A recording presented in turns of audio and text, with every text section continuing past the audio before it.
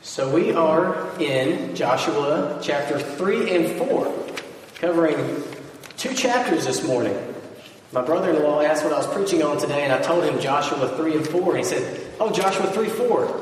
That'll be good." And I said, "No, 3 and 4. And he said, "You're going to go verse by verse through 2 chapters on one Sunday morning?" And I do like to go verse by verse, but we won't be able to this morning. And the way I'm going to handle the reading of the scripture is that we'll read it as we go along. I think that would be better. I think we'd be able to focus better on it. So we're starting at Joshua chapter 3. Now let's catch ourselves up. It's been a week since we've been in this book, some of us. Last week, we talked about Joshua's preliminary steps.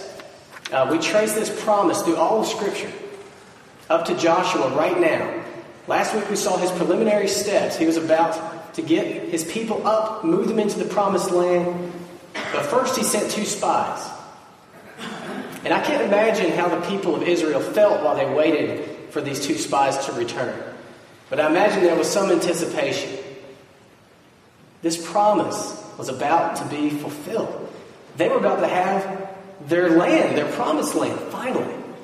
So I'm sure there was anticipation. You know what anticipation feels like. You've been a kid when Christmas was only a week away. You've felt those waves of excitement start to stir up in you. I imagine that was what was going on. Finally, the spies returned. They had a good report. And here we are in Joshua chapter 3, verse 1. After the spies returned.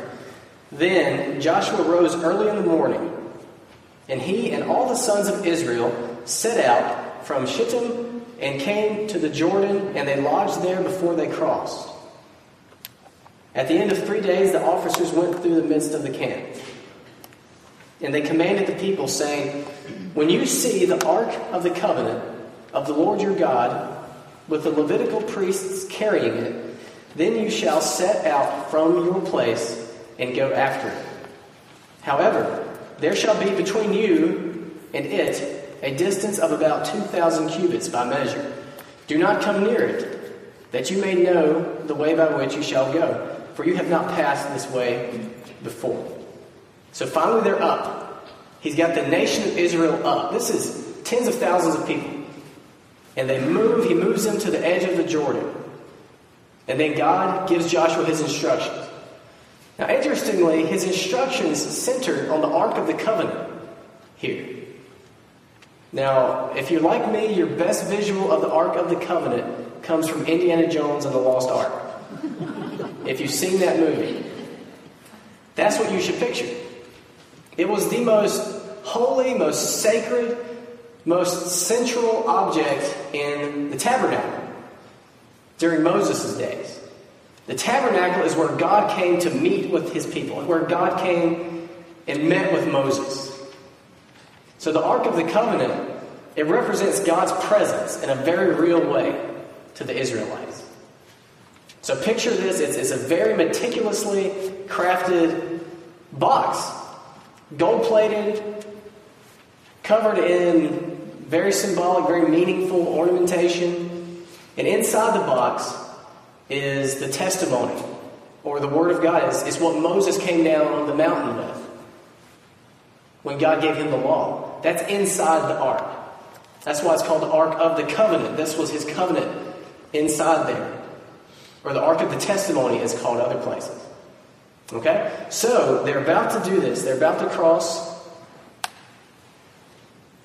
the river, and God tells them, okay, what you're going to want to do is follow the ark. Get the priests to carry this holy, this special box. Everybody knows what it represents. God's presence and God's law because of what's in it.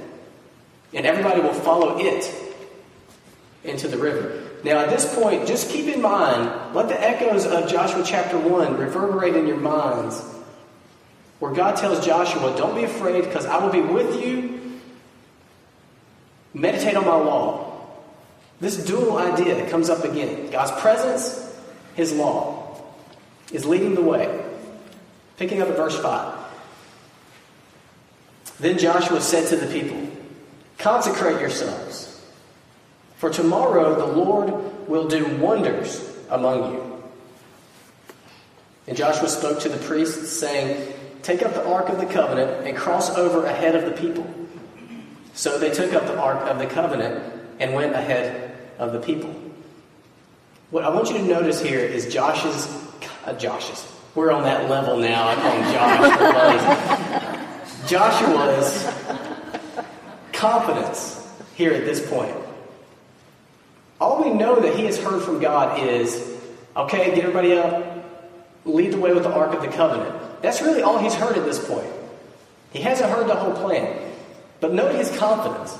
He says, consecrate yourselves, set yourselves apart for God, turn your hearts aside from whatever you're loving to God, turn your eyes aside to God, turn yourselves to God, because tomorrow he is going to do wondrous, spectacular, exceedingly beyond your imagination things he's going to do tomorrow. So get up, get going, follow the ark. There's no indication that he knew what God was going to do. All he really saw was the flooded Jordan River. We'll see in a few more verses that at this time of year, the Jordan surpassed its banks. It was flooded. It wasn't like stepping over a creek bed. It was a flooded river. And on the other side of that were the towering walls of Jericho that we talked about last week. That's what he sees, but note his confidence. This is Christian faith. It's based on God's presence and God's testimony. Confidence to move forward without necessarily knowing the full details of the plan. He just knew, follow the ark. Follow this box representing God's presence and God's law. That was enough. So they moved on. We'll pick up at verse 7, reading a larger passage this time. So after he tells the people to rise and follow the ark, now the Lord said to Joshua, this day I will begin to exalt you in the sight of all Israel, that they may know that just as I have been with Moses, I will be with you. You shall, moreover, command the priests who are carrying the ark of the covenant, saying, when you come to the edge of the waters of the Jordan, you shall stand still in the Jordan. Then Joshua said to the sons of Israel, come here and hear the words of the Lord your God. Joshua said, by this you shall know that the living God is among you, and that he will assuredly dispossess from before you the Canaanite, the Hittite, the Hivite, and the Perizzite, the Girgashite, the Amorite, and the Jebusite, all the people of the land that they're about to go and possess. Behold, the ark of the covenant of the Lord of all the earth is crossing over ahead of you into the Jordan. Now then, take for yourselves 12 men from the tribes of Israel, 1 man for each tribe. It shall come about when the soles of the feet of the priests who carry the ark of the Lord of all the earth, when those feet rest in the waters of the waters of the Jordan will be cut off, and the waters which are flowing down from above will stand in one heap. So God gives Joshua the plan. Maybe in response to his faith, God goes ahead and gives him the plan. And it's to exalt Joshua, not for his own glory, but so Israel will trust Joshua's leadership. And they are to go, the priests are to carry the ark to the edge of the Jordan until they're standing in the edge of the Jordan, this flooded river. And at that point, God has told them the waters will stop. Upstream, somewhere, the waters will stop. They'll pile up. And you'll cross through on dry land. Does this sound familiar to anybody? Remember Moses doing something similar to this? It's just kind of interesting how it's bookends to the Exodus. It begins with Moses standing at a sea and God parting it so that they walk through on dry land. And here it ends with Joshua standing at a flooded river and God stopping the water so they can cross through on dry land. I don't really have a deep explanation for why it begins and ends that way. It seems like God often does miraculous things in and around water. Noah floating on the water, that's how he saved mankind. Moses in the Red Sea, Moses floating in the Nile River as a baby, and Joshua in the sea, and then baptism itself. John the Baptist, Jesus' baptism, the baptism we'll observe today. There's just something about it. I don't really have any deep explanation beyond just pointing it out to you this morning. So let's see what happens. Verse 14. So when the people set out from their tents to cross the Jordan, with the priests carrying the ark of the covenant before the people, and when those who carried the ark came into the Jordan, and the feet of the priests carrying the ark were dipped in the edge of the water, for the Jordan overflows all its banks in the days of harvest. Told you so. The waters which were flowing down from above stood and rose up in one heap, a great distance away, at Adam, the city that is beside Zarethan. And those which were flowing down toward the sea of the Arabah, the salt sea, were completely cut off. So the people crossed opposite Jericho. And the priests who carried the ark of the covenant of the Lord stood firm on dry ground in the middle of the Jordan, while all Israel crossed on dry ground until all the nation had finished crossing the Jordan. So picture this. Try to envision it. We're talking tens of thousands of people. And the priests carry the ark into the edge of the water. Somewhere, probably about 15 miles upstream, the water stopped. Pile up. I don't know what that looked like. I can picture a pile up, and instead of cars, water, and maybe that's what it looked like. I don't know exactly. But eventually, all that ran its course, and the priests were standing on dry land. And at some point, the priests move out into the middle of the Jordan riverbed, and everyone passes. And as they pass, the priests are standing there with the Ark of the Covenant. And they all pass the Ark of the Covenant as they cross through the riverbed. As they pass this Ark of the Covenant that very clearly represented God, His presence, His Word, there could be no doubt that this was God doing this. There could be no doubt who was responsible for this. This was a miracle of God, the same God that gave them the law that they were commanded to meditate in day and night. What a visual. What a visual teaching moment for God and His people. I'm always looking for teaching moments with my son Elias, and I'm sure I miss almost all of them. But God is pretty good at this. What a teaching moment. His presence and His law. Or His Word there. Now I just want to take a brief diversion from our story here. And just point out how this points to Jesus. Everything in the Bible, Jesus has told us, is ultimately about Him. Think about how this might point to Jesus. Okay? God's presence and God's Word. Basically leading the way to salvation for His people. Jesus is God with us. John 1 says, the Word made flesh. Jesus is sort of the ultimate fulfillment of what the ark was to them. It's beautiful how the Bible works.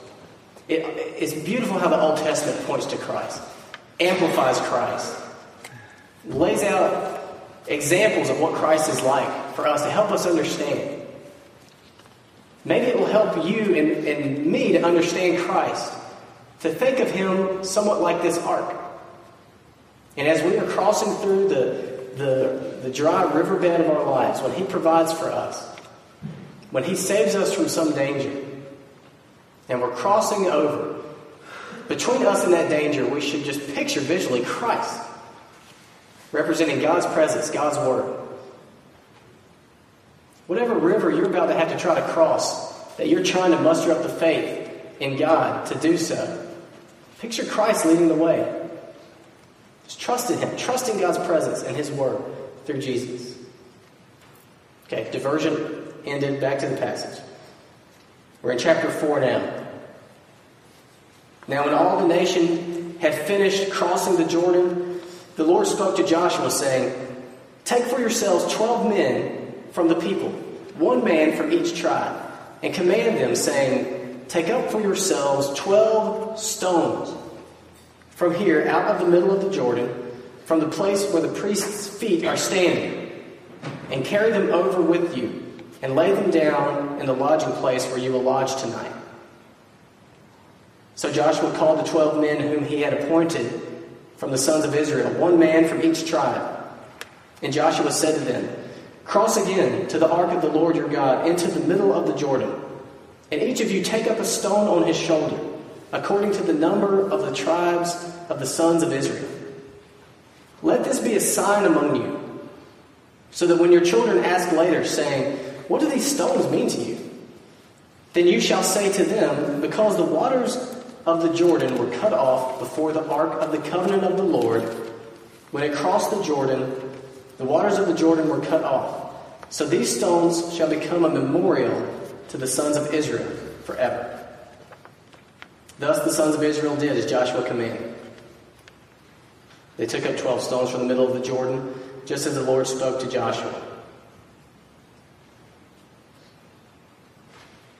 Picture what's happening here like a wedding day. Now, I'll explain what I mean. When you get engaged, those of you who have had an engagement period, ours was 6 months long. I was, thankfully, about 3 hours away during the entire engagement period, so she and her mom worked out all the details. And I wasn't there to trip them up, to slow them down. I showed up where I was supposed to, as best I could. I dressed how I was supposed to. I did as told. And it worked out well. And I have no regrets about that. But from the moment you're engaged to the wedding day, it's all about planning. All about planning and anticipation. And when the wedding day comes, we do the best we can to make sure every detail is full of meaning. Every detail is worked out. We don't just do things haphazardly at that point. We've had some people years of engagement planning this. Some women probably since they were children, planning the details of the wedding day. The reason I say think of this event like a wedding day is because I want you to realize that none of this was haphazard. The way it went down was specific and on purpose, arranged by God. So there's meaning to it. I mean, he could have, you'll agree with me, he could have just sort of beamed all the inhabitants of the land out of there and beamed the Israelites in. Or even less supernatural than that, the Israelites didn't even have to be in a hurry at this point. They could have made some rafts or something and crossed the river that way. You know, when the Israelites crossed through the Red Sea, they had the Egyptian army on their heels. So there was some urgency. The Israelites didn't necessarily need a miracle to get across the Jordan at this point. And even if God did choose to miraculously cut off the water, he didn't need the Ark of the Covenant to lead the way. He didn't need it to be there as they all passed by. There's deep meaning here. He does this stuff on purpose. This is about more than just the promised land. It's about more than just crossing a river and, wow, that was neat. This is God moving in history to create for himself a group of people who will trust him, who will have faith in him, who will devote themselves to his word. Why else put this representation of his presence and his word right there? Note that after they cross, he doesn't have them sing a worship song. He doesn't have them have a big celebratory feast about this miracle. He doesn't have his people fast. What does he have his people do? He has them go into the riverbed, pick up probably big stones, because the language is like heave it on your shoulder size stones, and set up a pile of them as a memorial, as a reminder of what God did. I think God knew from history with the Israelites that their greatest danger at this point was not the Canaanites, it was their own forgetfulness. This was apparently so important to God that he arranged this whole thing to end with a memorial being made out of stones. Now, I want to take you through a brief stroll through Exodus, the book of Exodus. Some of you may have never read it from start to end to see how ridiculous the Israelites are. So this is a brief stroll through a couple of highlights. Exodus 13. God brings Israel with a strong hand out of Egypt. 10 amazing plagues. Unforgettable plagues. Ending on the 10th one, the death of the firstborn. But he saves Israel. Their firstborn survives. And he frees them from 400 years in this foreign land. So when they leave, he has them institute a yearly feast and a tradition with everybody's firstborn. So they'll remember what God did. Okay, this is Exodus 13. Now let me read Exodus 14, 11 and 12. You don't have to flip there, you can listen. Exodus 14, 11 through 12. This is just one chapter over from this, what God did. And then they see on the horizon the Egyptian army coming. And they said to Moses, "Is it because there were no graves in Egypt that you have taken us away to die in the wilderness? Why have you dealt with us this way, bringing us out of Egypt? Is this not the word that we spoke to you in Egypt, saying, 'Leave us alone, that we may serve the Egyptians'? For it would have been better for us to serve the Egyptians than to die in the wilderness." One chapter over, they've forgotten everything God did for them because they see an army coming. So God parts the Red Sea, saves them, even though they're grumbling, faithless, saves them, parts the Red Sea. In chapter 15, Moses writes a song of remembrance for this. That's a good memory device, a song. Moses teaches them a song. Remember this. Remember this, people. Midway through chapter 15, they start grumbling because they're thirsty. So God gives them water. Beginning of chapter 16, everybody's grumbling now because they're hungry. 16, 2 and 3, the whole congregation of the sons of Israel grumbled against Moses and Aaron in the wilderness. The sons of Israel said to them, "Would that we had died by the Lord's hand in the land of Egypt, when we sat by pots of meat, when we ate bread to the full. For you have brought us out into this wilderness to kill this whole assembly with hunger." This is like the very next chapter after Moses teaches them a song to remember God's amazing, ridiculous love and provision for them. So God provides food for them. Manna. You've heard the phrase manna from heaven. He provided for them. They woke up and there was this sort of bread all around. And they had miraculous food to eat. So God says, remember this. Put some in a jar. Keep it so that generations of you insane people will remember what I have done, that I provide. So they get their jar and they put manna in. Chapter 17, one chapter over. They forget all about it. They're thirsty again. And they say, "Why have you brought us up from Egypt to kill us and our children and our livestock with thirst?" So God made water come out of a rock. That should be pretty memorable. On into Exodus. We talked about it last week. Moses goes up the mountain to speak with God. 40 days pass.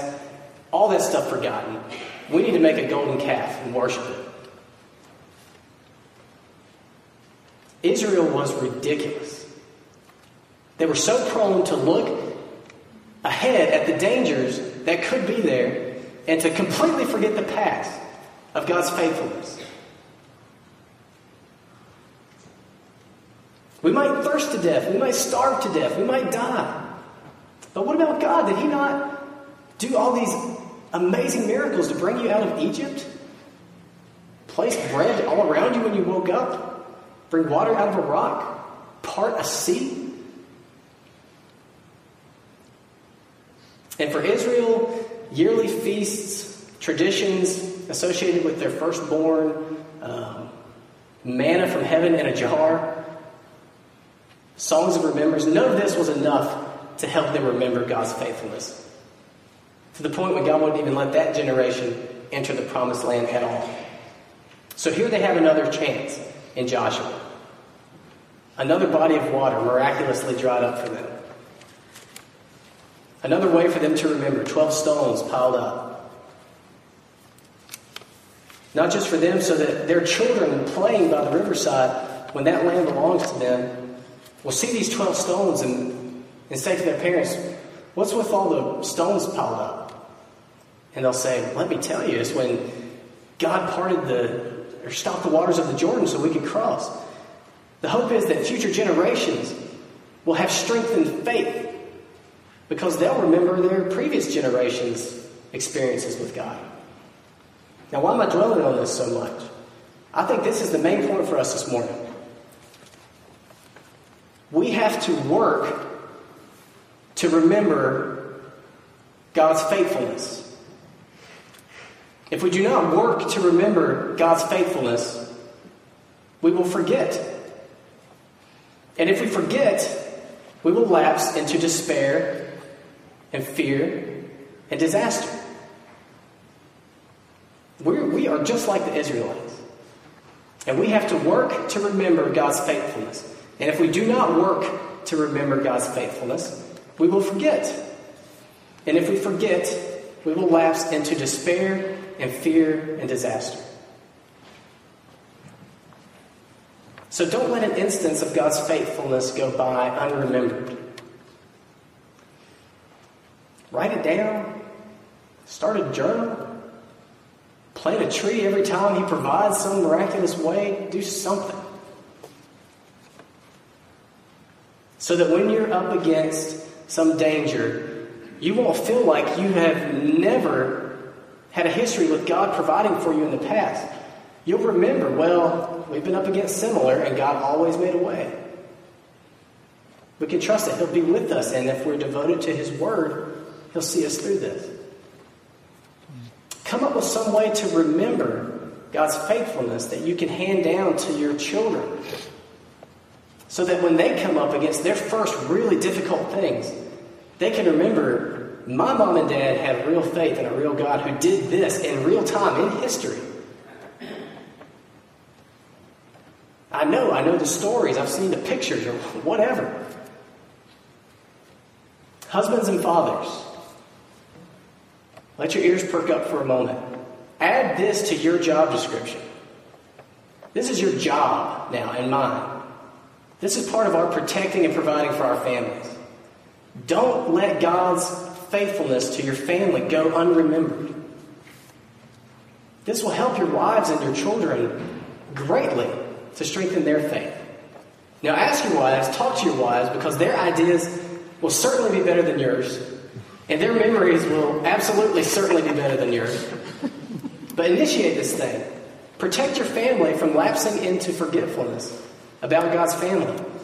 And I'm not saying that as though I am one to emulate in this.